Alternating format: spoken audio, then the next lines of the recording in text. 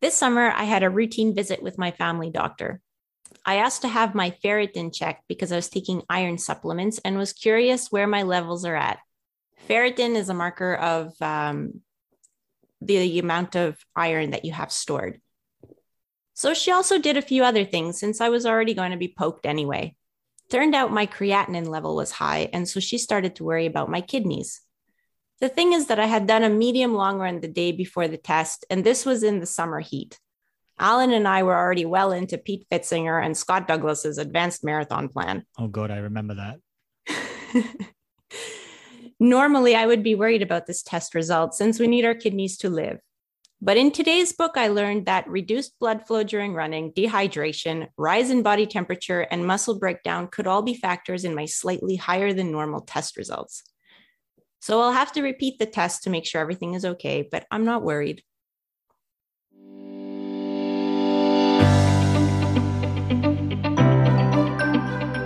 Hi, and welcome to the Running Book Reviews podcast, where we review running books to help you decide if you would like to read the book for yourself. We also hope that listening to us chat about running can help keep you motivated about your own running, or maybe inspire you to try something new. My name is Liz, and with my co-host Alan, we are going to talk with author Dr. Juliet McGrattan about her book, Run Well: Essential Health Questions and Answers for Runners. So a little bit about Run Well.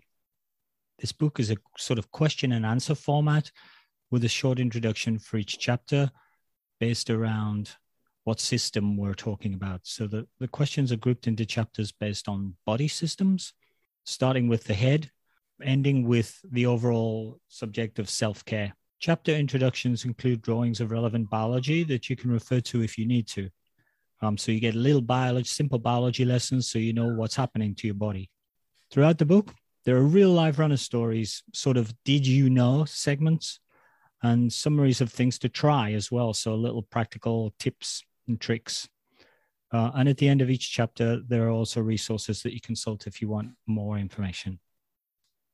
So let me tell you a bit about our author, Dr. Juliet McGrattan. She's a medical doctor, has worked in, GP medical practice for years and years and years. Is now an author and runner. And Run Well's not her first book. She wrote her first book, Sorted: The Active Woman's Guide to Health, in 2017. And it won first place at the British Medical Association Book Awards. Wow. These accomplishments alone are extraordinary, but Dr. McGrattan is also an international speaker, a freelance writer, a podcast host, founder and director of 261 Fearless Club UK. Maybe we'll find a little bit more about that. She's a master coach and women's health lead for the 261 Fearless Global Women's Running Network and has appeared on national television and radio. Welcome, Juliet. Thank you very much. That was a nice introduction. It's lots of hats. Oh, hopefully we didn't miss anything with all of that. Well, I guess we can add in the 3 kids and a dog and all the other things that go on with a busy life. Which are often the most brilliant accomplishments and achievements. Yeah. And she has 3 kids and hasn't gone mad yet. I know that because I have 3. So what inspired you to write this book? You're obviously well qualified to write it, but what inspired you to do this? Yeah, I think as I was growing up, my dad was always really good at explaining things to me. He would lie down at bed at night next to me. Instead of reading me a story, he would tell me about how something worked. And I remember him explaining how televisions worked and how radios worked. I don't think he could now explain how the internet works, but in those days, I just thought it was amazing. And the way he used to break it down and get the information across to me was in a way that I could really, really understand it. And I really developed this sort of love of learning through medicine as I was doing as a career, but actually trying to make things understandable and put them really into context for the person that was listening. And when I had my running journey, I didn't start till quite late. I was in my 30s and I really knew nothing about running. I knew a lot about the human body, but I didn't know anything about running. I didn't know what shoes to get. I didn't know how to start a training program, etc. And as I went along that journey, I realized how much medicine there was with running, and how, as a doctor, I had absolutely no idea how to answer the kind of medical related running questions that people would ask me because I was a doctor. So as I came across these problems, and as people asked me these questions, I really saw that there was a need to break things down, to explain them, to make them understandable, and to make something that was really useful for runners. Doctors are really busy, and here in the UK, you don't really want to go and bother them. People would say, oh, I don't really want to bother the doctor. But if there's something that's stopping you running, stopping you do your hobby, stopping you keeping fit and healthy, then, those questions are really important. So I just wanted to, create a little resource that runners could turn to, where they would get some information and, if necessary, get some signposting. They may not get all the answers, but they would know when they should go and seek sort of further help. So that was my aim. I hope that I have achieved it. I think there's a general, it's probably a bit of a joke, but people say in the running club, oh, don't go and see your doctor. They'll tell you to stop running. And that's useless advice. That's because we're not going to follow that. So there's always kind of that sort of joke that doctor's going to give you the wrong advice, which is, well, if it hurts when you run, don't run. Oh, duh. We're not going to do that, because runners are somewhat focused, and they're always looking to give me some advice so that I can keep running. Yeah, and I didn't understand that as a non-runner. I didn't understand how intrinsic running becomes into your life, and how important it is for you to cope with life and perform well in life and manage all those other things you're doing. So I didn't really see how much of an issue it was if you told somebody not to run. Just go and, I don't know, go cycling, go swimming. I just didn't really understand that until I was a runner. I think it does depend on which doctor you go and see. Certainly, in the practice that I was at, the doctors were all very active, so they would be very unlikely to give you that piece of advice. But there are many doctors who have very, very little training in any kind of sports-related medicine. And that's not their fault. That's just the path of training that they've come through. So there is that risk. Sometimes you do have to be strict with a runner, and you do have to say, it's really not a good idea that you run for X number of time. But at least you have an understanding of the impact of those words. I think you're right, Anna. They just... it's a joke, but it's not a joke. So how did you end up collecting all these questions? Because I mean, there were a lot of questions, and some of them are sort of like very common. Others are not so common. And I'm sure there are some questions that maybe didn't make the cut. So how did you kind of narrow it down? And how were you collecting all of those questions that ended up making it into the book? Yeah, sure. So I definitely collected my own questions. I took myself right back to the beginning of my running journey. What didn't I know? Because I think you very, very quickly forget what you didn't know. So I started right back at the beginning of my running journey and tried to remember what I wanted to know, what I was looking up. When I was fairly early on in my running journey, but quite passionate about running, I started writing for Women's Running magazine in the UK.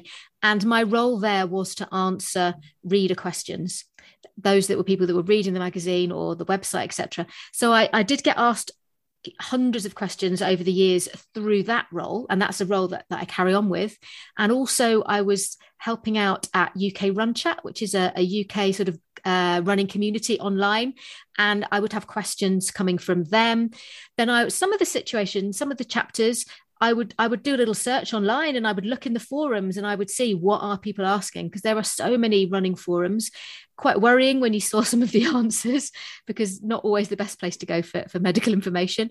So that's how I did it, and I just worked my way through each system. I had friends, running friends, who read the book before it was printed, etc., and commented if they thought there was a question that should be asked a different way, or there was something else they thought of. So friends, family, runners, online, magazines, everything, just putting them all together. I know there'll be things that I missed, and I already think of things, I should have put that in. But you can't, I'm never going to answer everything, but I've had a pretty good stab at making it as complete as possible. I suspect you have, because one of the things I started doing as I was reading the book was thinking about the things that I normally ask, like, I've got a headache after the run. What's happening? Do I have a brain tumor, or is it normal? Those kind of things. And I found that, everything that I sort of would generally think of normally I think people go, oh, my knee hurts, or you know, some muscular problem or something, but also all the other things around running that I could think of, they tended to pop up. Good. Even some of the anecdotes, I noticed that you started to throw in, did you know, kidneys can filter how many liters of water or whatever. And I thought, aha, because I'm come from pharmaceutical training, I did biology, and I know a few of these stupid did you know things because I'm a guy and we collect useless pieces of information. And I thought, I'll bet she doesn't have, did you know if you fold out your lungs, they will cover, the surface area will be the same as a tennis court. Juliet will not know that. And sure enough, you had it there on one of your did you knows. I thought, God damn, the woman's a genius. Oh, well, I did get caught out when a guy at my husband's running club said, I was thinking about buying your wife's book. Is there anything in there about bunions? So he came to ask me, because I don't think he's read it yet. Is there anything in there about bunions? And I was like, no, there's not. But, maybe I need to have things to put in a second edition. Either a second edition or maybe an appendix. You just add all the things we think about while we're having this conversation, maybe. That's right. I'm sure we'll come up with extra ones that aren't in there. And, I had to research a lot of things because, yes, I knew the answers to lots of these questions, but I really wanted to make sure that the information I gave had some evidence base to it and wasn't just from one small trial that was done, somewhere in the world that did actually have a good base behind it, which sometimes meant that it wasn't easy to answer the question, or there wasn't necessarily a right or wrong answer, because a lot of the time in research, you don't come up with a solution. So I needed to be quite honest. And I've tried to carry that all through my medical career, really. If there's something you don't know, you say, I don't know. Or if the evidence isn't clear, you give the pros and the cons. And that's why people should buy this book and not go Googling things. Because this book, if I can just get on my own hobby horse, this book has all the research behind all of the responses. In fact, the articles are all listed at the back, and you can be confident that the responses are based in some factual science, as opposed to asking Mr. Google, and then or asking the guy you're running with, and then you get the opinion of the public opinion rather than the research-based answer. So you can be confident in what's being said in the book, given that it comes from reference articles that you list at the back. The first section was the head, and you included like mental health related questions. And one of the things that we actually hear runners say a lot is how, well, running is, that's how they deal with mental health. And, it seems like, well, running is their antidepressant kind of thing. So does running really help mental health? And does that mean that we don't need medication?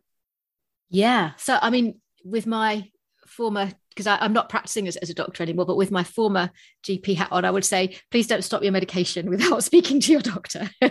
I think it's always important to say that. But we do know, and we're beginning to understand more and more, how powerful exercise of all types, but particularly running, is in terms of boosting and maintaining good mental health for so many reasons. There's obviously the chemical changes that go on when you're exercising. So the release of all those endorphins and substances in your brain that are linked to, that are similar to cannabis and to morphine, real powerful drugs, if you like, but they're our body's own drugs. So there are those chemical changes on that give you that boost and that lift your mood or relieve anxiety or relieve stress. But I think with running, it's more than that as well. I think there's the social side. So very often people go and, run with others. So you're getting a bit of good social health, which we know is vital for keeping you well. But you've also got the almost meditative effects of running, particularly powerful if you're doing it on your own and you've got that thud of your feet on the ground, which again gives you this sort of meditative state, which allows your mind to sort of wander. And I think it's that combination of all of those things, including the fact that running can be so good for your self-esteem, because you select a running goal, you select a training program, you work towards it, you succeed, and that gives you a huge boost in your self-belief and self-esteem, and realizing what your body can actually do and something you can have control over. So that wonderful mix of all of those things, and probably more that I haven't mentioned, but I think makes it very, very powerful for good mental health. And in terms of medication, there are some studies that show that vigorous exercise like running can be as effective, if not in some of the studies more effective, than an antidepressant. But I think interestingly, there are studies also that show it can sort of augment or increase or boost the effect of antidepressants that people are taking. So whilst I don't think it's a panacea and it's for everybody, and people with depression still need to see their doctor, and severe depression still do need treatments, it can be a really great tool, a really great add-on for keeping you well and for sort of helping you if you are struggling with your mental health. Definitely and I think I started running for the physical effects and the physical health and benefits, but actually when I realized the mental health benefits, that's when I was sold. And that's what keeps me going back. That's what keeps me motivated. It's much more the mental health benefits. Yeah, it's interesting that you mentioned about the, about the studies on the effects on mental health, because I remember this is more than a decade ago. I was working in a hospital. It was a rural hospital, and I had heard about one of the psychiatrists. So I don't even know if it was like an urban legend or, because it was just somebody told me that there was a doctor in the psychiatry department that was prescribing to his patients. I mean, they were medicated as well, but he was prescribing to his patients like vigorous activity, 30 minutes, like three or 5 times a week, something like that. So I remember that from like over a decade ago. So it's pretty interesting to now see the research behind it. Yeah, I think very often, or in the past, exercise has kind of been that small print, that add-on at the end. Certainly in my medical training, you'd learn all about the pharmaceutical and the drugs, and then there'd be, and lifestyle at the bottom, exercise. And really, and it's very interesting, in the UK, a lot of work has been done on this. And actually, I had a job for about 3 years with Public Health England, teaching healthcare professionals about exercise and how to speak to their patients about it, and really trying to reverse that and say, actually, this should be first line. This is what you do first of all, and you look at your lifestyle, exercise being a really important part of that, because we know there's so much evidence now that exercise can reduce so many diseases, can really have an important role in managing pain and all sorts. So really, it's the first prescription that we should be looking at, and most of the time it's free till you start buying really expensive shoes, and the side effects are minimal. And in terms of comparing its effectiveness to a drug, a lot of the time the benefit in percentage that people are going to get, the sort of reduction in their risk, is bigger than for many of the medications that are available. I'm thinking of things like coronary heart disease and reducing your cholesterol and things like that. So really, there isn't a good reason why movement of some sort, whether it be moving somebody from being inactive to walking regularly, or getting somebody to start running, that there is no reason why everybody can't do that to some extent. What I find, in addition to the physical exercise, what I find afterwards, certainly with our running club, and it's probably the same with almost any running club anywhere in the world, is they're kind of reluctant to leave after they've finished their run. They all collect in one place, and then there's chatter going on, or there's a cup of coffee afterwards, or something. And the group is always extremely positive because they've all come back from their run. They're all a little bit buzzed up with the effects of their exercise, and they're usually extremely positive. Usually one of the first things they ask is, "How was your run?" Not like, "Let me tell you about the run I've just done." It's usually validating the other people. And as a social group, they're a fantastic group just after a run. Probably if you met them all as individuals in their workplace, you'd go, "Who are these people?" And you wouldn't want to mix with them. But certainly me, you wouldn't want to mix with me. But after the run, they're a fantastic social group. They're feeling good. and they're positive, and they're often very validating towards other people. You know, I've even met a few people who are sort of semi-pro or pro runners after runs, and you think, well, they'll be aloof and they won't really want to engage because they operate in a different world. But usually they're not. They want to know how your run went, and, you know, they share in the Secret Runners Club credo, which is, you know, everything's wonderful after a run. And that can have a fantastic psychological benefit, I think. It's rare that I would come back after a run and not feel better than before a run. Yeah, definitely. And that community is what keeps you motivated as well, isn't it? Because you do form friendships, and you do, like you say, meet people that you didn't think you would normally meet in your course of life, and have running in common, and being accountable to other people like that. They're expecting to see you. If you're not there, they give you a shout, where are you? You know, how's things going? And I think that, yeah, creating community around running is one of the things that makes it so powerful. Just having somebody ask you, how did it go? Just like you say, it validates it, and it makes you feel that somebody's interested, and that in itself can be such a small question, but it can really boost somebody's self-esteem and confidence, and keep them coming back, which is the key, because it can be hard, can't it, running? Mm-hmm. It can be hard to motivate yourself to get there, but those extra bits and that good social health, really, really important. I think also, like, what I find with the goal setting that you mentioned is, you know, it's a kind of like a safe place to set goals. I mean, I guess this kind of depends on perspective, because for some people setting big goals is stressful, but in a way, like for me, I feel like running goals, I mean, usually your running partners, they'll be disappointed for you if you don't meet your expectation, but they're only disappointed for you because they know you're disappointed. They're not disappointed in you because you didn't achieve that goal. Whereas, you know, when you set goals at work, it's like you're always held accountable at the end of the year. It's like, well, did you achieve those goals? And so it's a bit more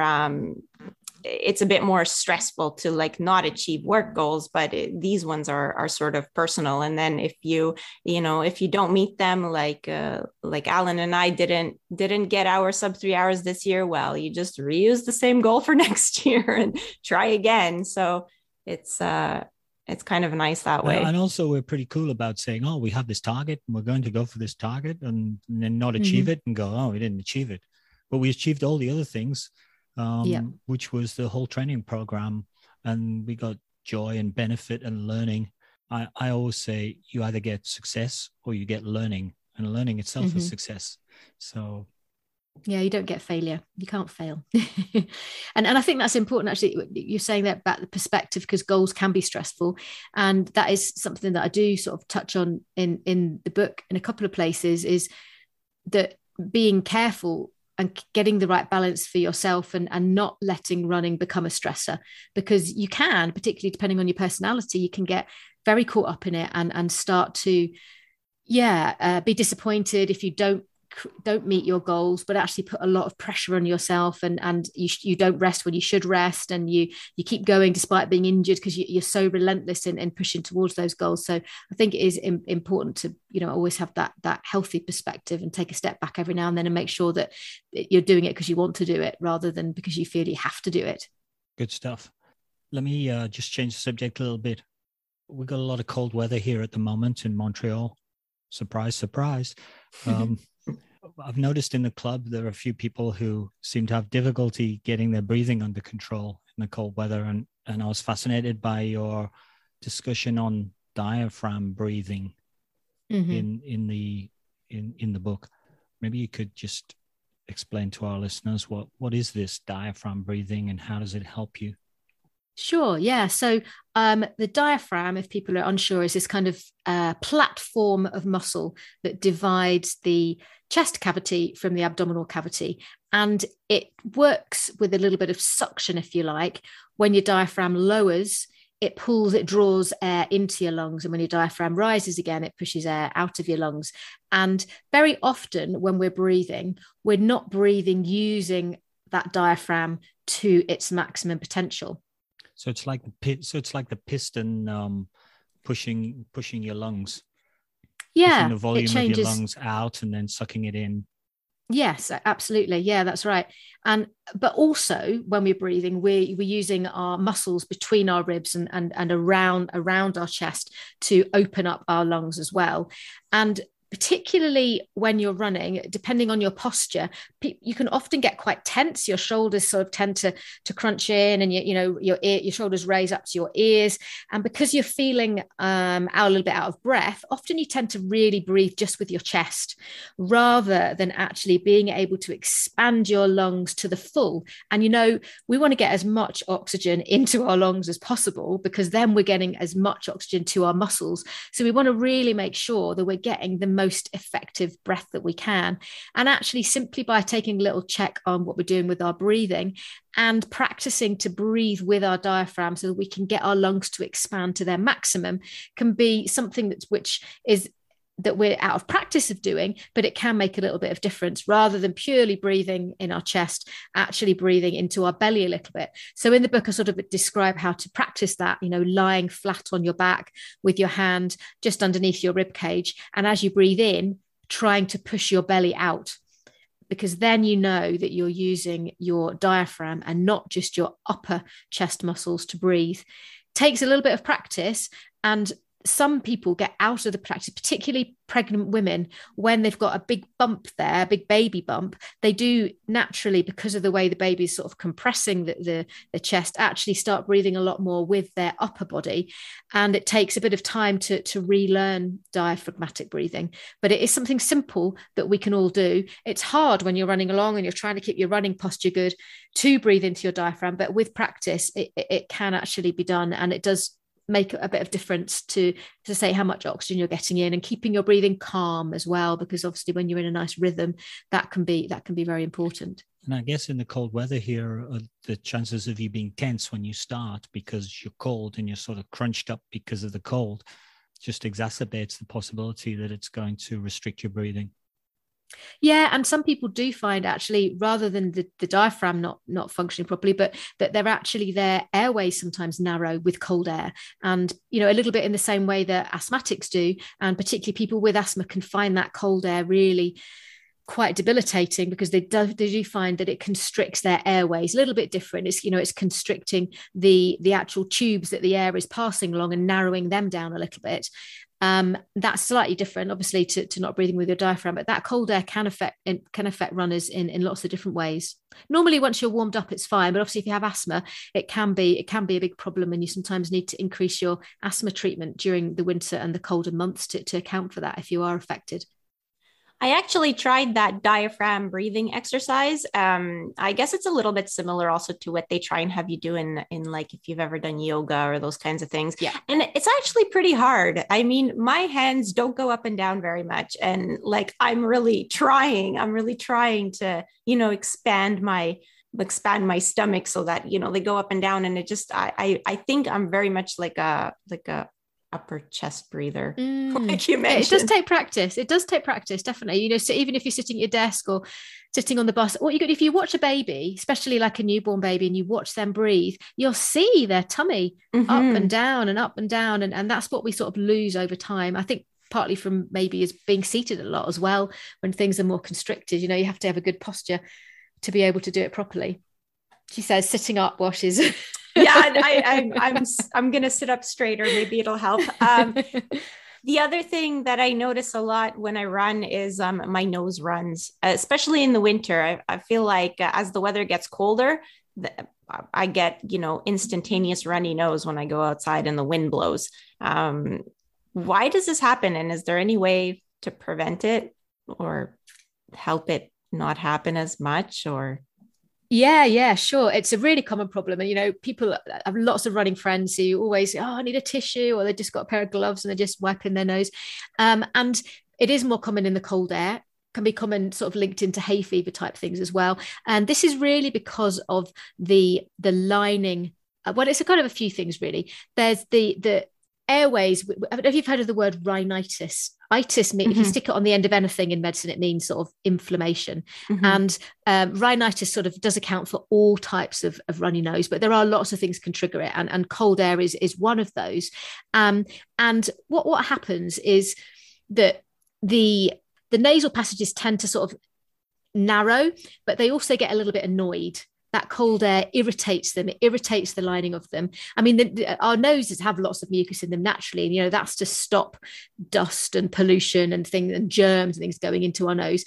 But when we're breathing rapidly, when we're running, we often find that because of the cold air irritating it, you just get an overproduction of the mucus. Those mucus cells that are lining the airways, they get sensitive and they just start producing more mucus, which when they're producing it quickly, it often tends to be much more liquidy than it is normally.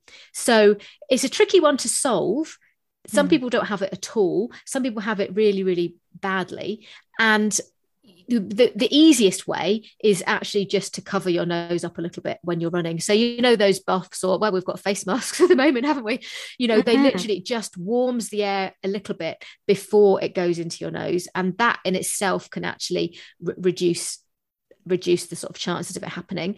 The other thing you can look at if you are really badly affected is actually looking if there are any medications that you could use, particularly if it's linked to things like hay fever. Then you might find things like antihistamine sprays or even antihistamine tablets can be helpful as well. But if it is just one of those things, sometimes it's just one of those annoying things that runners just kind of have to cope with, and we have to get a tissue. But actually, that nasal mucus is there for a purpose. We shouldn't get too cross with it when it's overproducing. It's just trying to help us stay healthy. Yeah, and I guess my nose runs more in the winter, and I mean, like the only way to solve that would be just to not run in the winter, which is not really a solution, right, Alan? You just take your headband, you wrap it around your wrist, and you use it as a nose wipe. That's it. There's always ways. Yeah, best not to send out a snot rocket, as you see some runners doing. I'm not too keen on those. Well, not right now with COVID, I guess. It's absolutely socially unacceptable. Keep your secretions to yourself. I tend to do both, so apologies to my running buddies. Just as long as I'm not behind you, it's fine. One subject that comes up that's near and dear to my heart is alcohol, in particularly beer. We were actually out last night. The club had a run. Shout out to Phoenix Runners Montreal. Not only did we have a run, which is wonderful in itself, but we had a run which finished at a microbrewery that we associate ourselves with. And we went to trivia night there. Thanks, Troy, for the trivia night at La Brosse Microbrewery. I always mention La Brosse Microbrewery because I figure if I do it often enough, they'll give me some free beer. Yeah. So everybody had beer afterwards. Everybody except Liz. Except Liz. Liz has what, ginger ale or something? I had ginger ale. Oh, I did have pizza though. No. I had the better beverage. I guess we all know that beer's kind of no good for you. In the ultimate scheme of things, you get some effects, but not many runners are going to give up beer, I don't think. So all of that is just an intro to ask you, tell us about alcohol consumption. What should we do? What should we not do, particularly around key races or hard training? Yeah, I found this quite a challenging question to answer in the book because I really didn't want to sound preachy. And, I love having a drink as well. And that, like you say, that social side after a run and going to the pub, or I liked having a glass of wine with my friends. So I didn't in any way want this to be, didactic. You need to do this. And it's not my position to tell people what to do. But when I was looking at it, it was actually really hard to find any positives when it comes to alcohol and running, other than if the social side, and also if a small glass of something the night before an important race helps you to relax and makes you sleep a little bit better, then potentially you might get performance gains from that. But other than that, it was really hard to find anything that was positive. And I think if people are looking for, marginal gains in performance and things, then they really do need to look at their alcohol consumption and see if changing that makes a difference. When it comes to those really marginal gains in terms of getting your speeds and your times and things, then you're looking for all sorts of things that you can do. And it's difficult really to say that alcohol will help you to get those. So many ways it can affect. You can affect your sleep. you never sleep with as good sleep quality. You might sleep for the same length of time, but you never sleep with such good quality after you've been drinking. And sleep is when your body repairs itself. It's restorative, and that's really, really important if you're following a training plan and you want the best out of your performance. We know that it can actually, rather than just affecting the sleep, it can affect your recovery in wider ways as well. Your body is trying to restore itself, repair everything, and the alcohol is not going to help with that process. And more than that, it's rare, unless you have a little bit with orange juice, it's very rarely going to contain any vitamins or minerals that will help with those repair processes. It's kind of empty calories, if you like. There's lots of other things that you could be drinking or consuming that would be more beneficial, maybe not as enjoyable. But after that, I think it really depends on how much you're having and how you're using alcohol. I'm not sure in the States what the guidelines are, but here the guidelines are that you shouldn't binge drink. You should spread out your alcohol intake. And if you're having excess alcohol, it's definitely going to have a negative effect. If you're having a moderate amount of alcohol, then it might have a negative effect. And a small amount is unlikely to make a difference. So really, it's how you drink and what and why you're drinking. And the odd drink with friends isn't going to make a big difference. But if you're drinking excessively, that can even impair things like your immune system. And if you're wanting to stay well and you're wanting to be fit and healthy on your race day, then you want to do everything you can to try and improve your immune system. And then if you're drinking and then running soon after you've been drinking, or maybe even the next day, then you really need to think about the immediate effects it's having on your body rather than just the long-term effects. So actually making you dehydrated, affecting your blood sugar, it can lower your blood sugar and make you less able to perform if your blood sugar is a little bit low. So I think, it's all about being safe, but it's all about moderation and being sensible. But if you are really looking for those marginal gains, then you probably do need to think, is my relationship with alcohol affecting my performance? I certainly don't drink. Liz doesn't drink at all. She would just do the chapter, alcohol, don't drink it. End of chapter.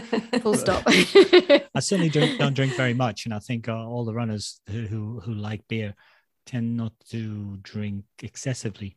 And we all tend to have a sort of a credo of, okay, well, the marathon's coming up, the event's coming up or whatever, need to have no drinks for a period of time. And then we argue about what the period of time is. Yeah. So if you're a light drinker, let's say, and you're looking to abstain from alcohol leading up to a marathon, for how long should you abstain? Well, it's interesting because, the alcohol doesn't stay in your system that long.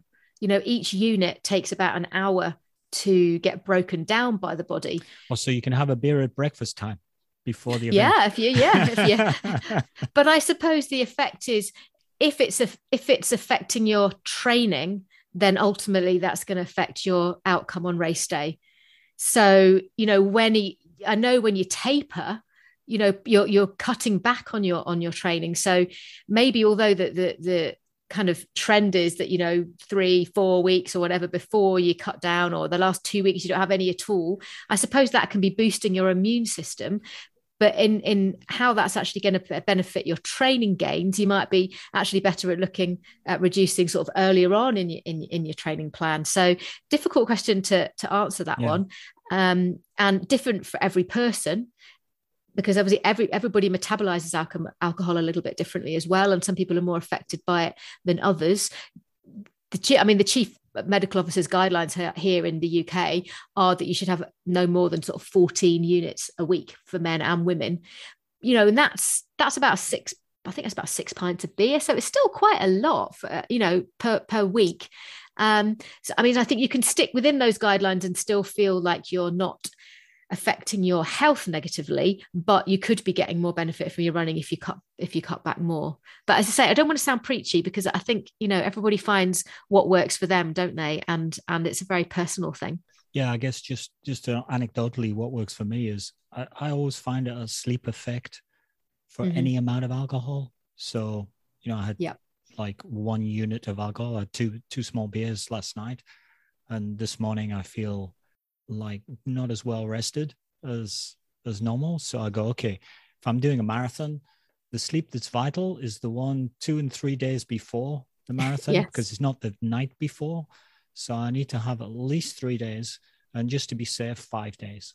So I usually go 5 days, no alcohol whatsoever before an event. But that's just my personal approach. No scientific reference articles available.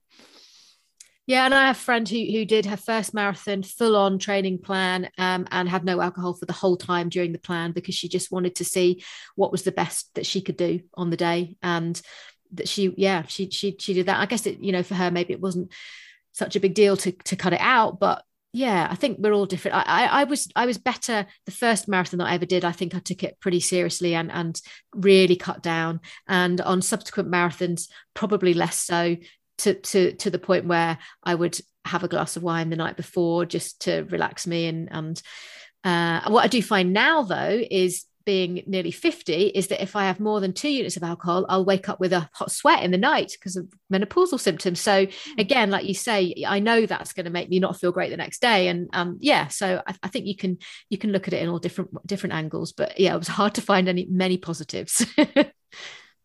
Oh, well, I guess that's that just means that I'm in a good place, not liking alcohol. Smug now. That's right. Yep, I feel like I'm helping my performance every day that I don't drink.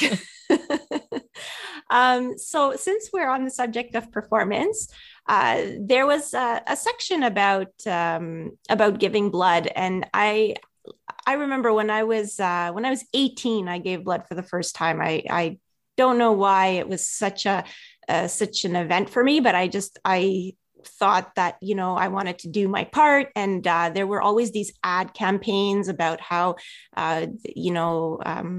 blood donations are needed.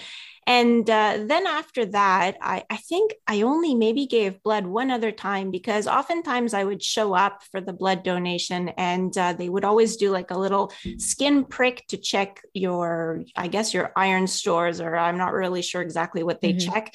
And I was never high enough to be able to give blood.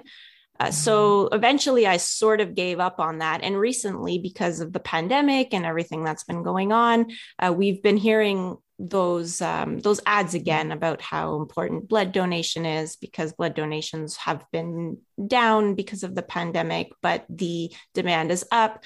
So, I know also that getting a pint of blood removed is going to affect my performance. So how do you recommend that I go about giving blood? Or if I give blood, is there a better time of year to do it than other times of the year?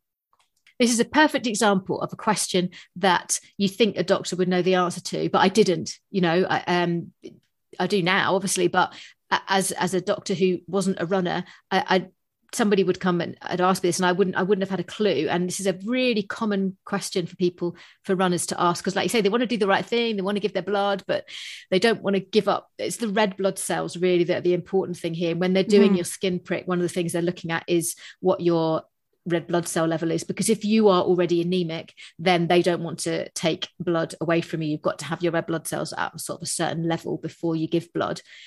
Really, what you don't want to do is to give blood right before an important race, because when you give blood, it can take about between 6 and 12 weeks, so even as long as 2 or 3 months, for your body to be absolutely back to normal. It's making red blood cells all the time, but it is going to take a few weeks for your body to sort of make that up and get back to normal levels. So really avoiding giving blood 6 to 12 weeks before an event, but actually that time when you've done the event, that's a really good time to then, you're having a bit of a breather between events, between training for something else, then that is kind of the best time to give. Because when you give the blood, although it takes about 6 to 12 weeks for you to be completely back to normal, you wouldn't necessarily be aware of that, but you certainly would be for a couple of weeks after you've given it. And you shouldn't try and run really for at least 24 hours after you've donated, because that you might feel good, but actually if you try to run too soon, you can feel quite lightheaded, because you are effectively a little bit anemic. You can feel really out of breath, you can get heart palpitations, you can feel dizzy. So really, I would say leave it at least 24 hours and then see how you feel. Take it slowly, do a slow run, make sure you're well hydrated. Don't go out, on a hill session or an interval session. Just take it sort of really easy. And then after a couple of weeks, you'll probably feel absolutely fine, but you still might, as I say, not want to donate within a couple of months of doing your main event. So yeah, a little bit of sort of jiggling around, but you're healthy and you're fit and well, and they need your blood. So do it, but just think about the timing of it really, and do it after big events rather than in the weeks before. There's a lovely anecdote in the book of a friend of mine actually who had donated, and he thought that 3 days later, he's a doctor actually, he thought 3 dadays later that he would be fine. So he set off on his half marathon, and it turned out to be one of the worst runs he'd ever done. And he ended up walking about the last 4 or 5 miles, I think. So, it really can make a difference. I remember getting told back in ancient times when I was studying that I think red blood cells last for 30 days. So is that right? You're nodding there, Juliet. So I'm really... Yes, I'm nodding. Yeah, about that. Yeah. Not saying stupid stuff. So I always figured that, all your red blood cells are turning over in 30 days. So after 30 days, you'd probably be okay. You're saying it might be a little longer than that, but guys, plus or minus, that's my logic. Yeah, I mean, you'll probably be okay after a couple of weeks. You'll probably be okay after a couple of weeks. But, when you actually look at the red cell formation and getting back your levels back up, then it can be as long as 6 to 12 weeks to get back up. But you probably feel fine after 2 or 3. But again, if you really want to get your best performance, then it's best not to time it within 2 or 3 months of doing your marathon. So after your plan rather than at the start of it. Let's move on to the chapter on gastrointestinal tract, your gut. I guess gastro problems are something that everybody at some stage who's a runner gets to have the fun experience of having some kind of issue. Although in between runs, I would say probably your gastrointestinal, mine, I don't know if it's everybody, but your gastrointestinal system is probably in better condition. Maybe it's because it's all the jiggling up and down when you're running. I don't know, but why does it happen that sooner or later we have gastro problems when we're running, and what can we do about it?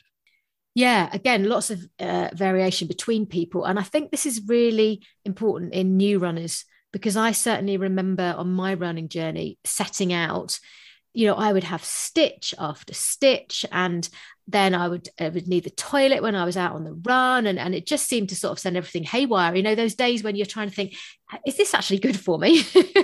How can it be good if that stitch pain is agony, isn't it? And I think from what what you're saying, often it's training. Often your body just starts to get more used to what you're asking it to do. The bowel gets used to jiggling up and down, and it settles into that. And also you get better at knowing what to eat and when to eat and how to fuel yourself and how long you need to wait after you've eaten before you run. And that is such an individual thing. In days gone by, I would have to wait like 3 hours after I'd eaten before I went for a run. And now I can have something like a banana or a bowl of porridge and be out the door within half an hour. So, I think it does take a little bit of gut training. And I also think that everybody is very individual as to how sensitive their gut is. I think I'm pretty fairly lucky with a bit of a cast iron system, whereas I have friends who have a bit of irritable bowel syndrome who find it a real conundrum knowing how long to eat and getting the right foods, not on just that day, but on the day before as well, because obviously still digesting that. And when you're actually running, the blood is the priority for the blood is to go to your muscles to get you functioning. So the blood supply to the actual gut itself can reduce a little bit, and the gut doesn't like that. And that's when it can get irritated and it can cause problems. And food tends to just pass much more quickly through it, which is why runners often get loose stools, or we call, runner's trots, and that sudden urge to go and then have a kind of an explosive runny motion. Sorry, get a bit graphic. And it can catch you by surprise. Sometimes you think you've nailed it, you've got it all right, and then all of a sudden, out of the blue, you just have a really bad run where things hurt and your belly's not right, and you have to stop off and find a toilet and things. So I think it is a continuing sort of journey of learning and understanding your own body, and trial and error really is the biggest thing. But generally, keeping well and fit and healthy and exercising regularly will help your bowels. They'll help avoid things like constipation if you're drinking enough fluids anyway, and keep you healthy. And we know that physical activity, particularly vigorous things like running, can reduce your risk of developing bowel cancer in the future significantly, up to almost as much as 50% in some of the studies. So however much trouble it's giving us, it's still worth keeping going. That's quite amazing. I heard this about a month ago, and I thought it was kind of an urban myth that running protected you from cancers. So I thought, no, that's not going to be right.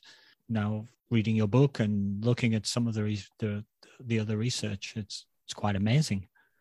There's some really good, strong, large evidence bases that, show that all physical activity, and often the more you do and the more intense, often the results are better, but for all types of cancers. So breast cancer for women, bowel cancers particularly, the physical activity seems to be really important. In fact, at the point you're diagnosed with bowel cancer, if you are already an active person, then your survival rate is better than somebody who's inactive at the time that they're diagnosed. And also in reducing the risk of things coming back and recurrence as well, like breast cancer and bowel cancer. So it's really powerful stuff. And if you've got a strong family history of things, you can't change your genetics, but there are things that you can change, like your lifestyle and keeping physically active. So we often don't think about this when we're running. We just like the running and going and seeing our friends and having a beer afterwards and blah, blah, blah. But actually we are, I think, and this is one of the things I really wanted to sort of empower people, we're making a choice for our future, and we are doing things that will improve our health, reduce our risk of being dependent on others to look after us in later life, and really making some great life choices by keeping active. That's a great message. I love that. And along the same lines, because, the non-runners, the first thing they're going to say is like, yes, so you're not going to have cancer and you won't have heart disease, but your knees are going to be completely demolished. So what do you say to those people? I knew that would be coming. That's always a question. And it's, it's important, isn't it? And that is the biggest non-runners' worry about running. And actually for some runners, it is still a worry. But I think the overriding message that I could say is, if you're inactive, you will have more problems with your knees than if you're active, even if you're a runner. And there's so much evidence now that not only that running doesn't harm your knees, but that running can be beneficial for your knees. There are a few caveats to this. If you are somebody who has a very poor running gait, so that you are running with really poor biomechanics and your knees aren't functioning in quite the way that they were designed to, so you've got some strange angles and things like that going on, then potentially, yes, you could cause more damage to your knees. Or if you're somebody who has another health problem that can affect your joints, then again, you've got to be a little bit careful. If you are very overweight, then you're going to be putting extra stress on your joints. So there are a few sort of caveats to it, but generally the evidence is that running doesn't cause osteoarthritis. And I think a lot of the thing we're talking about here is osteoarthritis. It's that sort of what we used to call wear and tear arthritis in the knees. And there's very good evidence now that actually it doesn't cause it. It's much more to do with your genetics, much more to do with your family history than how much you run. If you run excessively year after year, miles and miles and miles, and you don't allow your joints time to recover and to repair and to heal themselves, then yes, you can. There's always too much of a good thing. But for most recreational runners, they can be really confident that it's not going to give them arthritis. And actually, if they develop a little bit of arthritis anyway, that it can help to maintain good knee health, can help to maintain the flexibility and the mobility, and even reduce pain in people who have already got osteoarthritis. And they say there's growing studies and evidence for it to be able to say these things quite confidently now, whereas before it was a bit yeah, we don't think so. They all seem okay, but yeah, definitely there's good evidence that it can be beneficial and not harmful to knees, so we mustn't get too worried. That's good.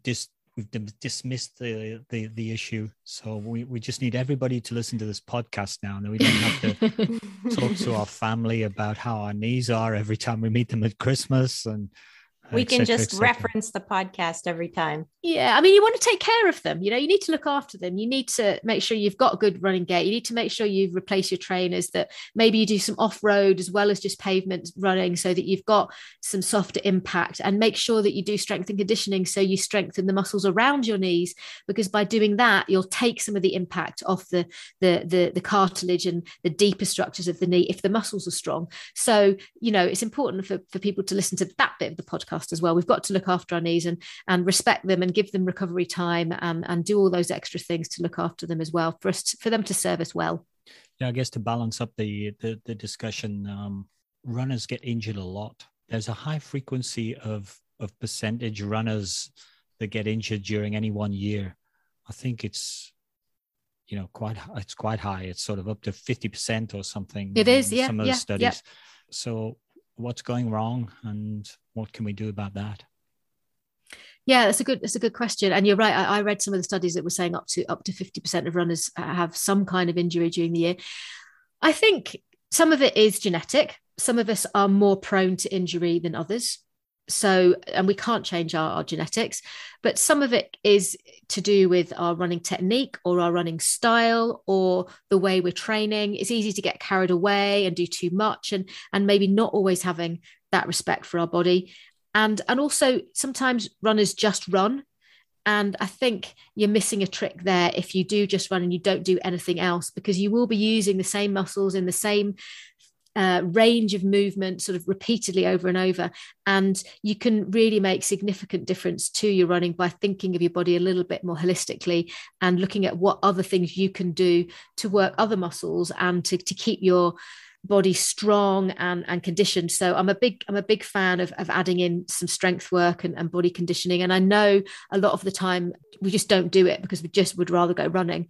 But I think if you are someone who does get repeatedly injured, then it is definitely worth looking at that and seeing, could it be that if you did some Pilates and you strengthened your core and then a strong core pulled everything else into line, that you know, things have a knock-on effect. So I am a big fan in terms of injury prevention, especially as we get older as well. You know, I think our bodies do need a little bit more care, and they do need a little bit more time sometimes for recovery. So sometimes we have to accept that maybe we need an extra rest day a week, maybe we don't, but things do change, and I think we do need to respect our body and look after it. And there is generally reasons if people are getting injured. Maybe they're going back too soon before their injury is properly healed, or they didn't get that injury diagnosed and they thought it's one thing and it actually turns out that it's another. So I think being well informed and getting help with niggles and making sure injuries are really well treated, but then also digging a bit deeper.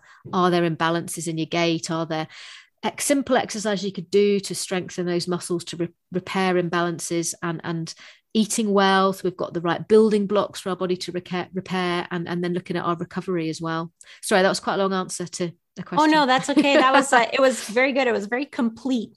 And so I just have one question, and it's more for my partner.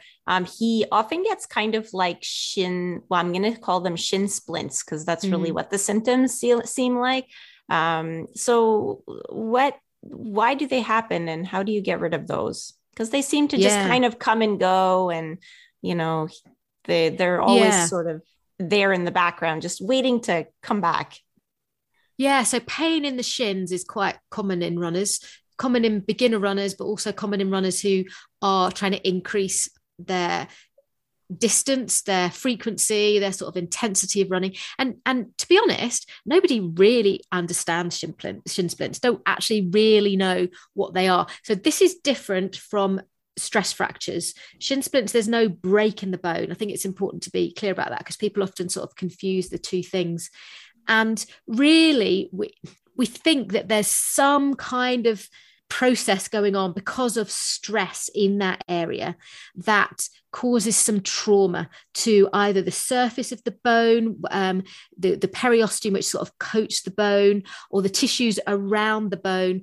And because when they've done studies and they've put sort of people through MRI scanners and things, they haven't really seen massive changes in that would account for the pain and the tenderness. It's often very sort of tender. So they do seem to be related to overuse, potentially to inflammation in that area. So I think, and it's difficult to actually pin down exactly what they are, but because we know that people are more likely to get them if they overtrain, or people are more likely to get them if they do make a big dramatic increase in the load and that they're putting on their legs. So kind of then sort of dialing it backwards from then, you can sort of look at the things that would put you personally at risk from getting them. Treating them is tricky and often involves actually trying to reduce any inflammation that might be there. So ice packs after you've run is a really, really good, simple thing that we can all do. But I think also allowing enough time for recovery, because I think that's one of those situations where we perhaps don't give it enough because we're desperate to sort of get back out there. And you really need to wait until there's no pain, there's no tenderness. You can jump up and down on the spot and you're not feeling pain. You can walk freely without any discomfort before you then start trying to get back into it, which sometimes, can take quite a few weeks. And that in itself can be quite frustrating. But if you go back too soon, then you often just end up in the same place again. So I hate telling runners to rest, but I think that is one of those situations where cross training can be really helpful. If what you're doing isn't hurting your shins, then it's probably fine to carry on. So by all means, don't do nothing, but look at other ways you can cross train. And then again, looking at, is there anything underlying this? Yes, looking at your training plan and making that sensible, but actually, could it be worth going to see a physiotherapist or somebody who can actually look at the way your feet are landing, the muscles that you're using, your gait, and seeing if there's anything else there that could be done to improve things, as well as looking at your good shoes. And they may come up with things like strengthening your calf muscles, because that is often one thing that people with shin splints have, weaker calf muscles. So, but for those kind of things, you probably do need someone an expert to actually have a look and see, is there anything else that's going on that might be making them come back time after time. With respect to your partner, it's probably too much bike riding. He needs to run a little bit more.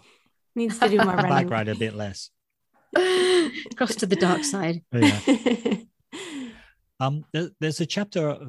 This is not my question really, but I should throw this to Liz. But there's a chapter on the reproductive system, which is pretty cool. But I think the one take-home message I got from it is, I'm really glad that I'm a guy, because other than a bit of chafing in some interesting spots that you need to avoid, that kind of almost covers it. And ladies seem to have all the problems in terms of challenges with periods and possible pregnancy. So there's a whole bunch of stuff. Maybe we can start with the pregnancy, because, I feel like running through pregnancy is one of those things that seems to be so polarized. You'll have, I had a teammate who's gynecologist when she got pregnant. So she was training at a pretty high level, but she told her to stop running when she got pregnant, that it's not good for the baby. She didn't stop running. She just stopped telling her doctor about it. But she was very sensible. She didn't push when she didn't feel like it, and, that kind of thing. So she was very good about it. But then I had another teammate, and her doctor said it was okay as long as she, listened to her body and all that. And even in the general population, you'll have sort of two reactions to seeing a pregnant woman run. And so you'll either have the reaction where people will be like, oh, wow, she's running while she's pregnant, like such an inspiration. Or you'll have the complete opposite where they're like, oh, she's running while pregnant. That's so irresponsible. So which one is it? Yeah, definitely.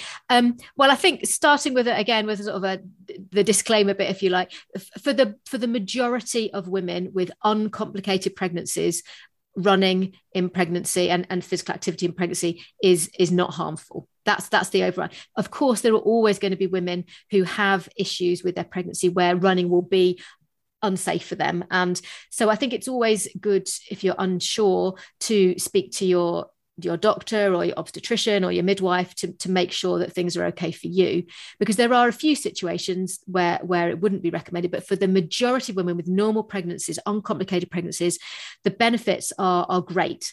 And there is so many myths around this, which are slowly, I think, being dispelled. There's a lot of education, and there's certainly a lot of work going on in the UK to make it much more acceptable. And I think the key here really is, or two, is what you were doing before you were pregnant. So if you were already running and training and you were experienced, then there isn't really any reason for you to change. If you are inactive, then it's still beneficial for you to start being active, but you might not want to start with running. You might want to start with walking and gradually building up.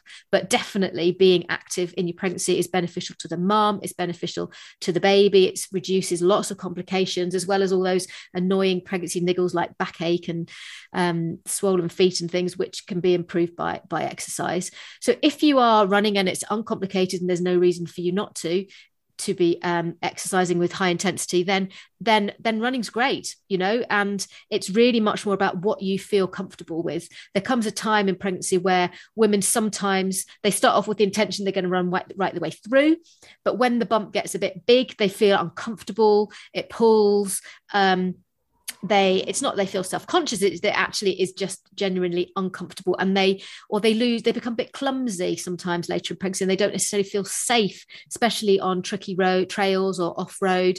So they often listen to their body and choose an intensity or a route which feels good for them. And I think that's the most important thing really, is for women to not worry if they can't do what they did before.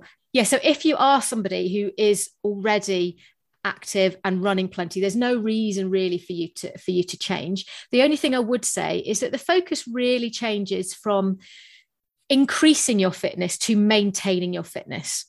So you don't want to be necessarily pushing your heart rate really super high, but exercising and keeping it at a more constant level is going to be great. So a really good rule of thumb is whether you can chat.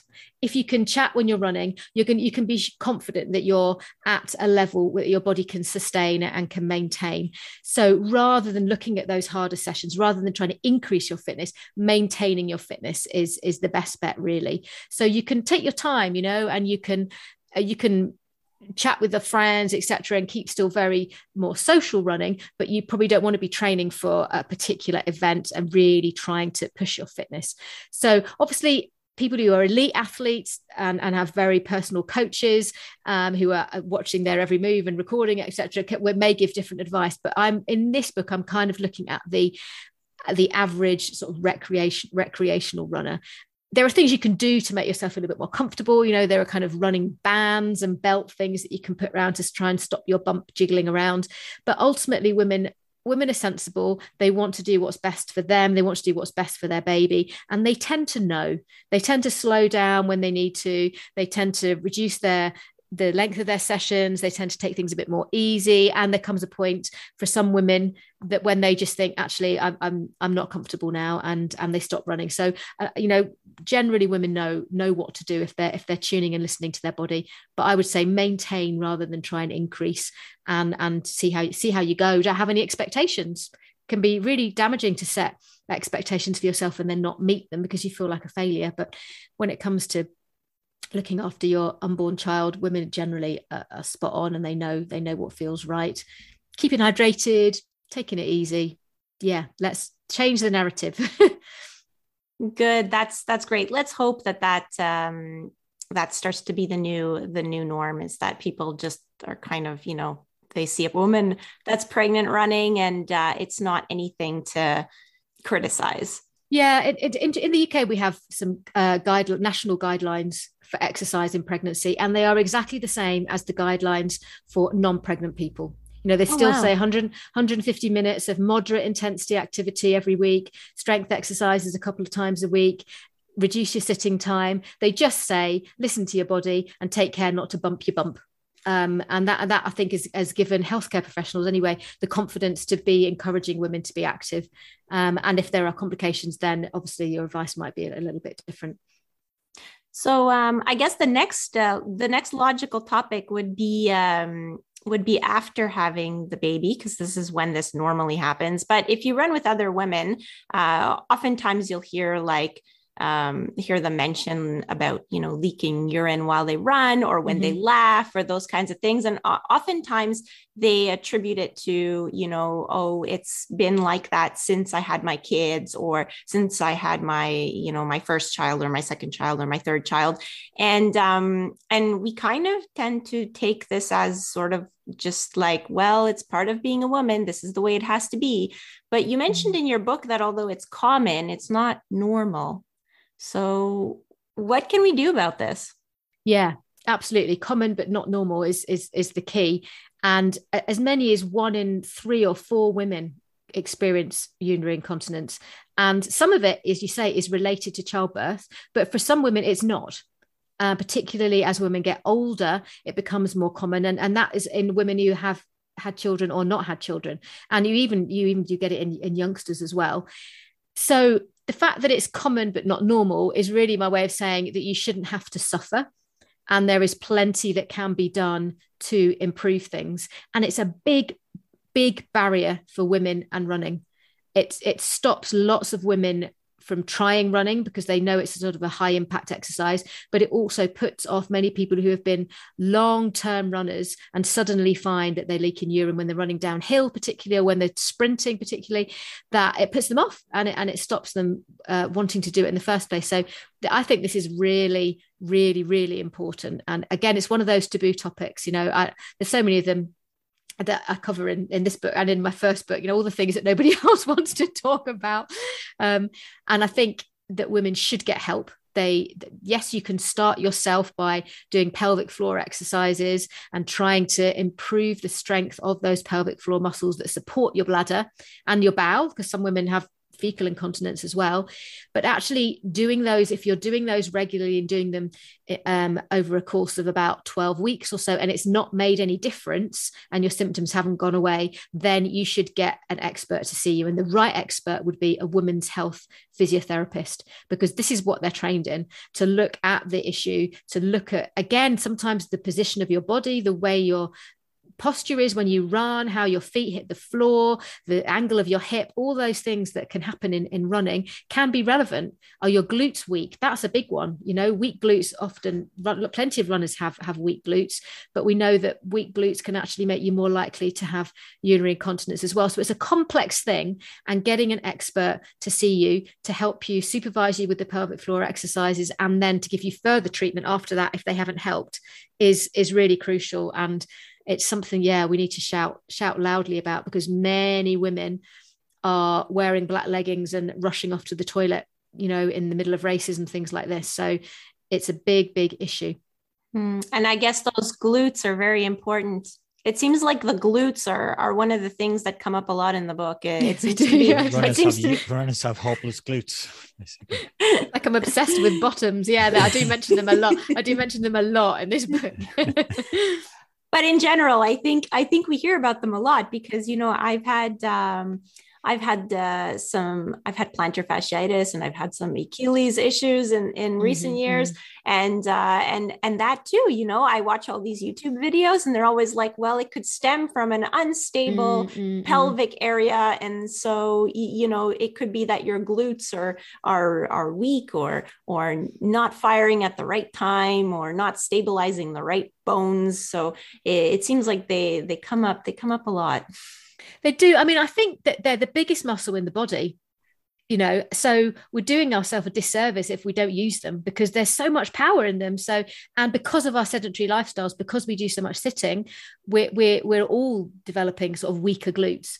And why not use them if we can? And not only will it give us power, but that will also help, like you say, to correct lots of postural things, which then can have a knock onto our technique and our running health. So definitely fire up those glutes. And I guess the bottom line is, we need to engage with doing the exercises that are part of the solution. The problem with runners, I think, is we like to run. We don't want to do all that other stuff. No. I just want to put my shoes on, go out the door and start running. And when I finish running, stop. And increasingly, I think, we're getting the message that, you need to do other things, and don't accept that, when I can't run because I have an issue, that I need to stop running. No, you need to address the issue, and you address the issue through non-running means, often strengthening exercises, or, in the case of leaking urine, maybe it's pelvic floor or strengthening exercise, Pilates or something. In the case of my knee problems this year, it's sort of glute strengthening exercises and a bit of resistance work. And by engaging with those other things, sometimes it could be diet. By engaging with those other things, you can get back into your running and get all the benefits off your running, instead of saying, well, I just want to run. Now I can't, so I'm going to stop. Then you're not going to get the benefits of all the protection that running is going to give you in your older years. Yeah, definitely. Yeah. I mean, I want to be one of those 80-year-old women, at the London Marathon. And I know in order to do that, what I do now is important. So I'm increasingly, maybe I'm just getting older and wiser, but I'm increasingly seeing that small things that you do daily now make a difference for your future. Even if you don't really want to do them, you'll be saving yourself time and energy, and enabling you to be a healthy runner for many years to come, if you can just devote a little bit of time and effort to doing some of those things that you don't necessarily want to do. So in your book, you actually mentioned that weight doesn't indicate health status. So I guess the first question is, what do you mean by that? Yeah. So I think that what I'm trying to say is that you shouldn't judge people.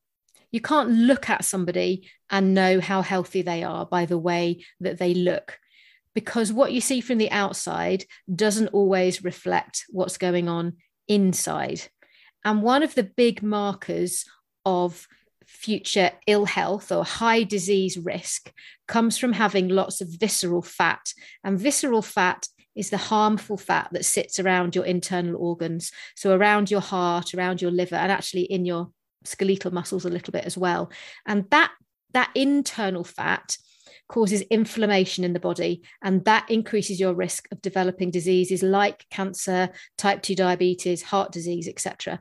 But you can't necessarily tell how much of that harmful fat somebody's got by looking at them. If somebody has a very large waist, then it's likely that they will have an increased amount of that visceral fat. But you can also be somebody who looks quite slim, who doesn't look healthy on the inside and does have quite a lot of visceral fat.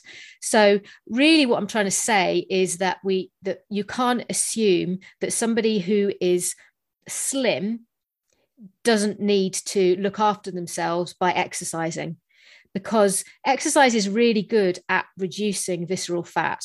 It's really responsive to exercise. So if you exercise and you reduce the amount of visceral fat you've got, you reduce the inflammation in your body, which will reduce your risk of various diseases.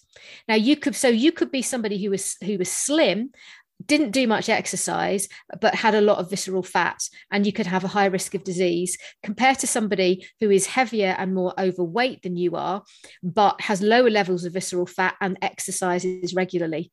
So I really sort of wanted to sort of just try to dispel some of the myths there, that you can be fit and fat, if you like. That's the sort of phrase that people say, and that we just mustn't judge people, and that physical activity and running is good for all of us. And we shouldn't just use running in terms of weight. Many people start running because they want to lose weight. That doesn't always work, because running makes you very hungry. And also, it just doesn't always work. And it can be very, very, make you feel very despondent. And in a way, we should almost separate entirely the benefits of running. Yes, it might help some people lose weight, but actually, regardless of that, it's still doing us good, because it's helping to reduce that internal harmful visceral fat that will make us healthier. So some of the benefits of exercise are to do with weight loss, but many of them are completely independent of that. And I think we just need to sort of change how we look at people, and how we do tend to judge, and we shouldn't. And I guess that goes along with the first chapter where you're about mental health, and that, the scale might not be at the number that you want, but you're still doing something positive for your mental health. Absolutely. Yeah. I mean, those mental health benefits are there for everybody, aren't they? Regardless of size, shape, weight, fat levels, etc. The positive psychological benefits are for absolutely all runners and non-runners. I think a note for anybody who's thinking of going out and wonders how people regard them, what will people think of me if I'm out in my running gear shaped like this? My attitude, and I think a lot of people that I know who run's attitude is, if you're out there and you're running and you're making an effort, or you're doing walking and you're in your running gear and you're out there doing it, you go, power to you.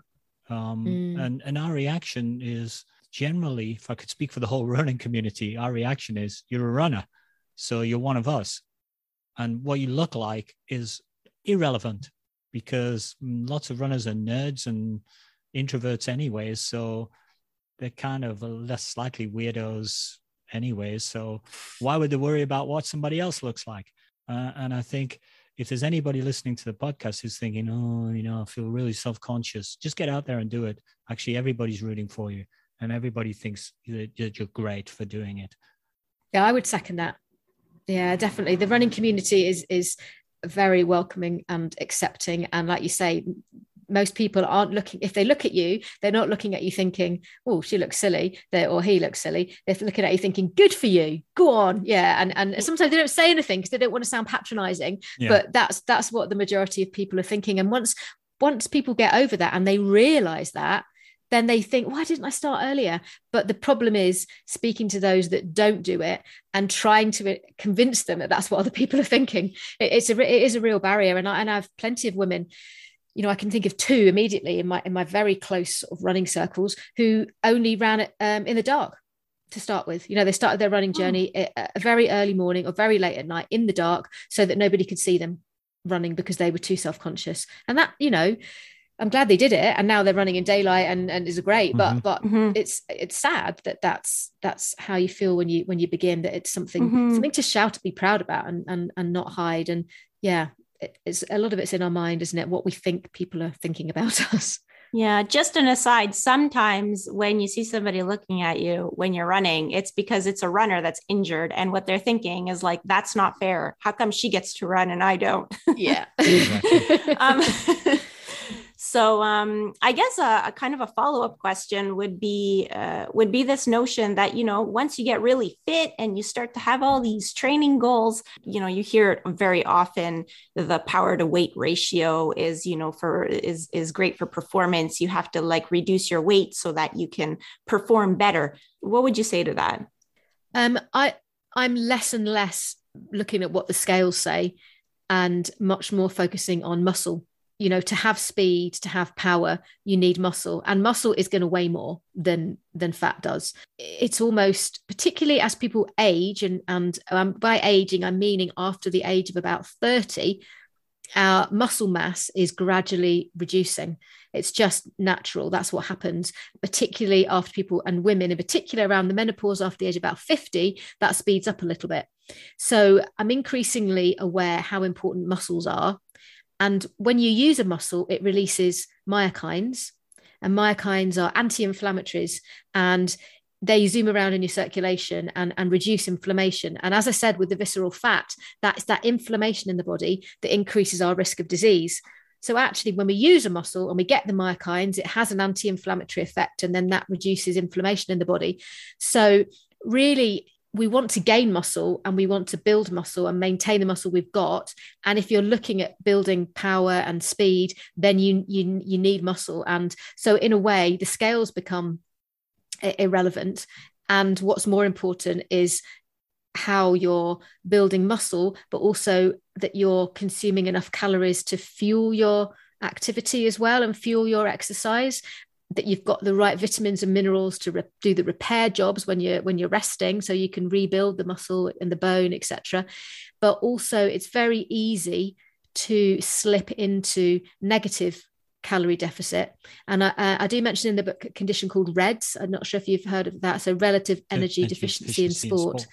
Yeah. And it used to be thought this was just a thing affecting women and giving them lack of periods and things, but we now know it's much wider than that. It's not just talking about eating disorders like anorexia or bulimia. It's actually talking about anybody who isn't consuming the right foods or enough of the right foods to fuel the exercise that they're doing.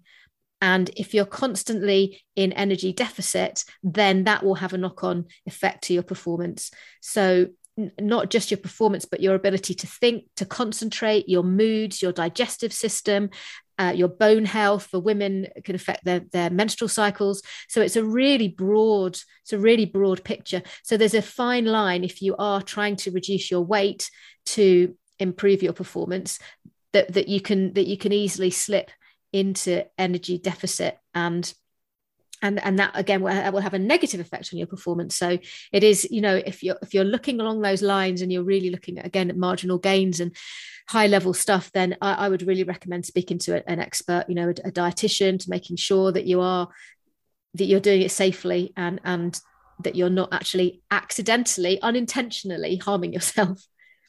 We've seen with Red S, and particularly in high level training of females, it's been very well publicized recently in the US in particular, the detrimental effect it has on people who are pushing themselves, who feel they have to get to a low weight to get high performance, and the sort of negative consequences it's had on bringing forward top athletes from the female ranks, because in the US they start very young, highly competitive, and all the juniors who are the top juniors in the US end up not converting to be the top professionals.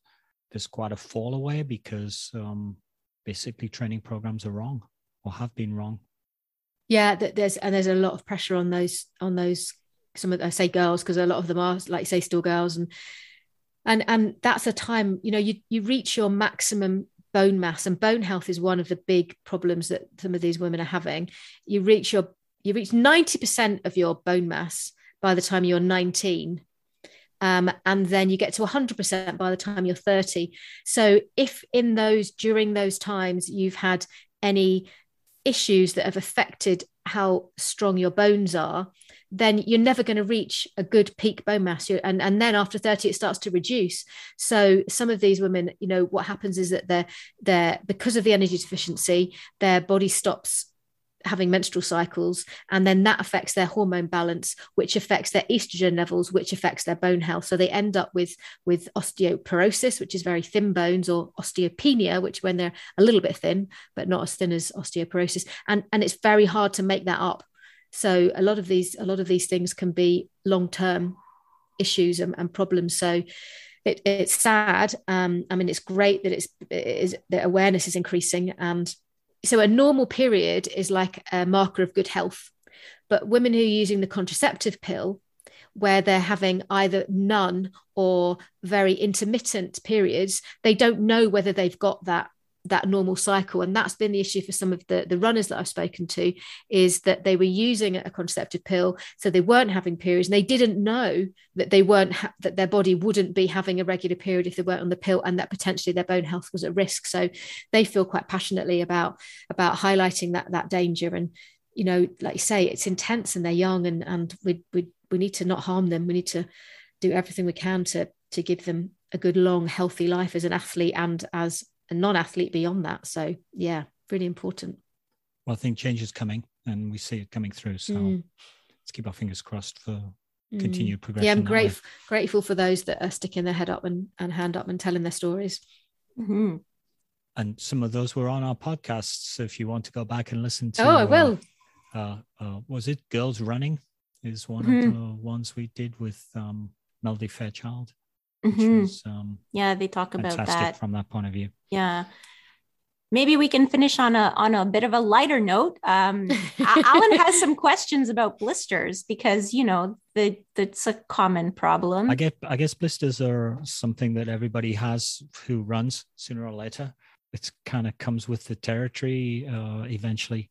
And it was great to see the chapter on skin, because it's amazing to look at skin when you explain it at the start of the chapter, what an amazing organ it is, how it works. And it never ceases to amaze me, as somebody who's, been interested in human biology, physiology. It never ceases to amaze me how absolutely mind-bogglingly incredible the human body is. And the skin just goes to emphasize that. But let me come back to blisters. Everybody always gives you the advice with blisters, it seems to me, to don't pop your blisters. And I get that, because basically your blister is sort of a detachment of one layer of your skin, and there's some fluid forming underneath, and underneath it's all kind of sterile. And if you pop it, you're giving yourself a chance for an infection. I guess that's what the rationale is. So I kind of buy into that. But the trouble is, often when a blister comes up, if it's got fluid inside it, it hurts. And I think it hurts around the outside of the blister because the pressure of the fluid is pulling your skin apart. Like inside, it's pushing on layers and teasing it apart. And then you get soreness or inflammation or pain around the outside. And I often find that at that point, if I pop the blister, the pain goes away because it takes the pressure off. So my routine tends to be, if it's hurting, to pop it, put some antiseptic cream over it and cover it up. And I find I get a better result that way. But every time I read something, it always says, "Don't, why are you popping your blisters?" So I feel really guilty because that's what I do with my blisters. So help me out here, Juliet. Yeah, so I'm a non-popper as well. Although I think there are situations when you have to pop it. You know, if you're on a multi-day event and the pain is excruciating, and like you say, as soon as you pop it, then you relieve the pain, and you can sort of carry on. But yeah, ultimately, I try to work with my body, and I sort of think it's created like that for a reason. You know, there's a cushion on it. With the fluid is, like you say, sterile, so it's creating this nice little greenhouse, if you like. Maybe that's not the right word, but this sort of sealed unit where healing can go on, where the germs can't get in, and there is the cushion of the blister. So generally, I'm of the non-popping camp, and yeah, they do hurt, but they eventually shrivel up and go. And if you've got an infected blister, then it can hurt for a lot longer than a normal blister while it's healing. So that's my kind of rationale. But there are times when the right thing to do is to pop it, but obviously it's popping it with trying not to introduce any infection to it. So using like a sterile needle, so that you're not just inserting something which is dirty, like the blade of scissors or something, or just snipping it with a pair of nail scissors or something, because people do, and like you say, putting some antiseptic on and then covering it with something to keep it sort of protected and infection free. So there are situations when I would pop, but generally best thing is not to get them in the first place. And then if you do get them, I am a non-popper unless I have to. So sorry, that's maybe not what you wanted to hear. No, it's helped. It's helped a little bit to relieve my guilt. Yeah, Alan has decided that he had to pop those. It was necessary. Yeah, that's fine. And as you say, multi-day events, that's usually where I have the problem. You know, you've got a blister and you've got to run again the next morning. There's no option. You've got to go. It's on a sensitive spot and it's hurting. Yeah, you're doing what you can to do it hygienically, and taping it up and covering it afterwards is the best that you can do in those sort of situations. Yeah, because I guess that fluid in your blister is an extremely good growth medium for bacteria, because it's sort of probably full of juicy nutrients that bacteria would like to get into. Yeah, and they tend to happen in blisters in warm, moist, dark places, and germs love that. So and on your feet where there's dirt as well. Yeah, definitely. Okay, so that's put me in a good place with respect to my approach to blisters, I think. Just to sort of end things, were there any questions that were kind of like just big questions that you wish you had included, but you didn't include, either because they didn't make the cut at first, but then later on you thought that it would have been a good addition, or that they came up later and you had just forgotten? Is there anything kind of really big that stands out that you think you could have included? I don't think there was anything massive. As I say, bunions. I didn't put bunions in, but I think what I struggled with at times was what's medicine and what's training. I'm a group leader for a running club, and I lead groups of women. I'm not a sports physiologist or a highly trained running coach. I do coach some women, but so I needed to just make sure that I stayed within my area of expertise and that it didn't get too technical in terms of training. What I wanted to create was a sort of a useful handbook for all runners that wasn't intimidating. And I think occasionally I talked about VO2 max in it. I think there's stuff about things like heart rate variability and training and heart rate zone training where I could easily have got quite involved and had lots of questions on that. But I was trying to sort of just, take a step back and think, what is this? What I'm wearing for this is my GP, my doctor hat, and not those other hats. Yeah. So I think that was the thing I struggled with. So if there were any big areas, that was probably things that shouldn't have gone in, and trying to keep it true to what it was. Okay, that's fair.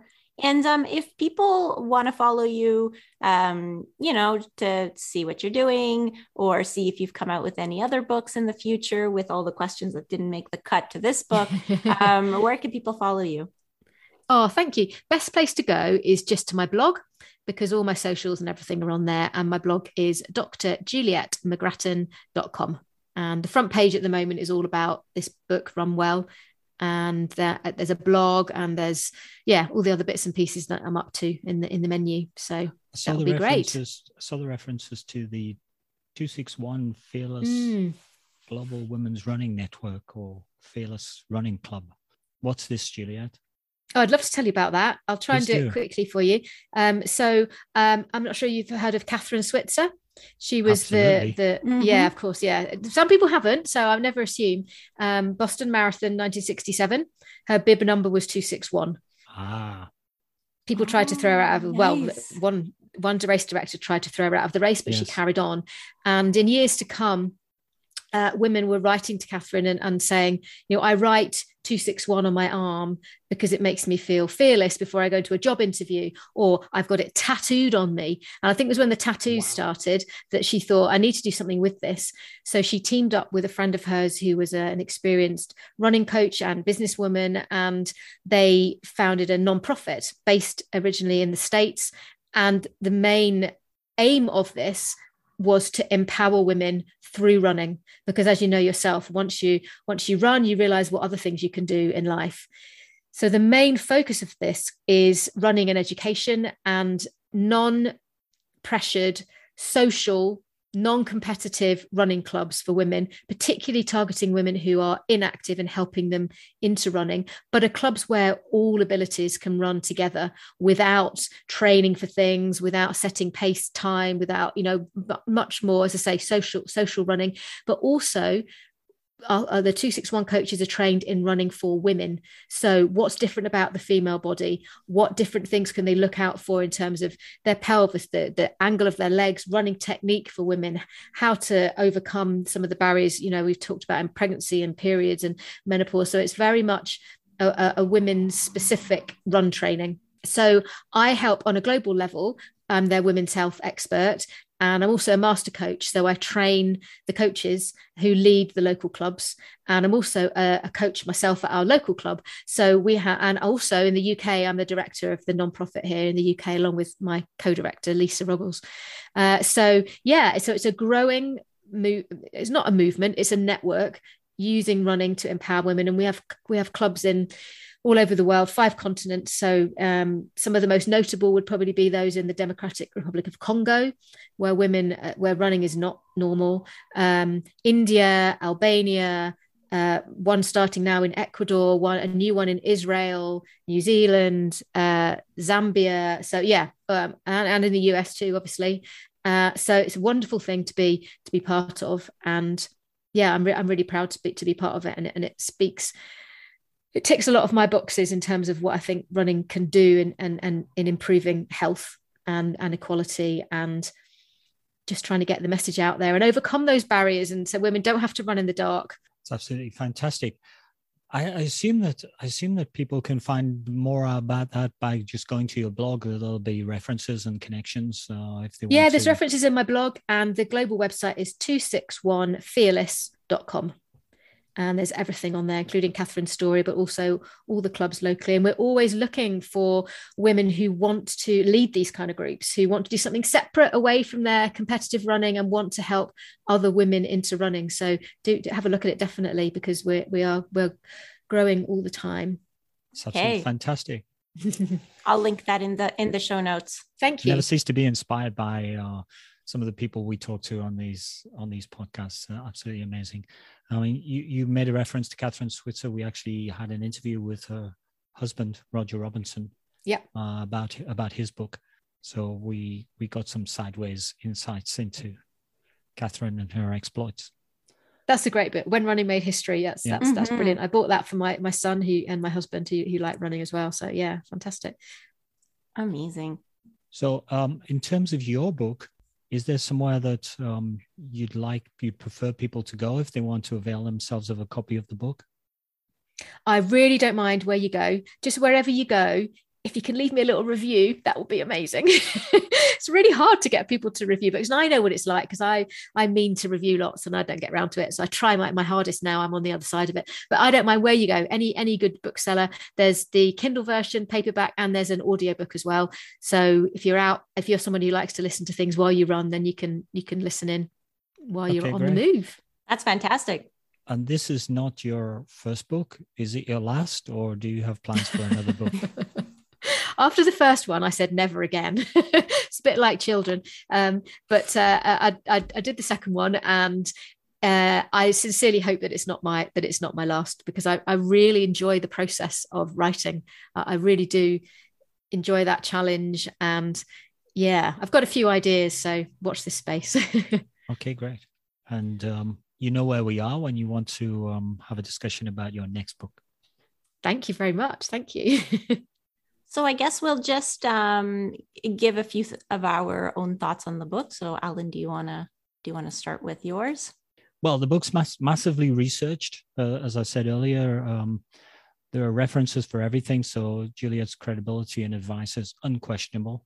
Not just the fact that she has doctor in front of her name, but really the hundreds of references that she makes to the things that she says. She touches, I think, many of the key questions. I think a good test for me was, as I was reading it, I was saying, okay, a question I would have if you were asking me about this would be X. And invariably, the question that I had in my head would come up in the book. So I think it's a good sign that I think the things that you're thinking about with respect to your body and your health and your wellness as a runner is probably going to come up in the book and be discussed and answered in an easy format that you can digest pretty easily. There's a lot of interesting facts. I think nerdy facts for mostly guys. Did you know? Where you go, ooh, no, I didn't know that. That's really rather interesting. And that's quite cool. And just helps you to be increasingly fascinated and amazed at the human body.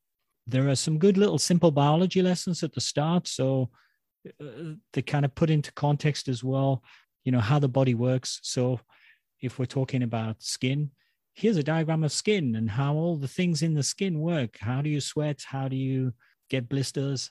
And then you understand it super well. From that point of view, it's kind of fascinating in terms of educating you as you go about not only what's happening to you, but why it's happening. All in all, an easy read, but lots of learning and super relevant. So along the same lines as Alan, yeah, I thought it was well thought out. It's easy to read, and it's not at the expense of being well researched. And it also included some real runner stories, which was kind of fun. So just examples of people with a particular problem that found a solution.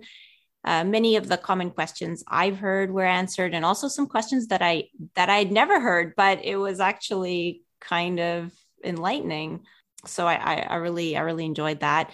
I like the organization by body system. It kind of makes a lot of sense to me because, when you study biology, that's sort of how all medical books are kind of organized.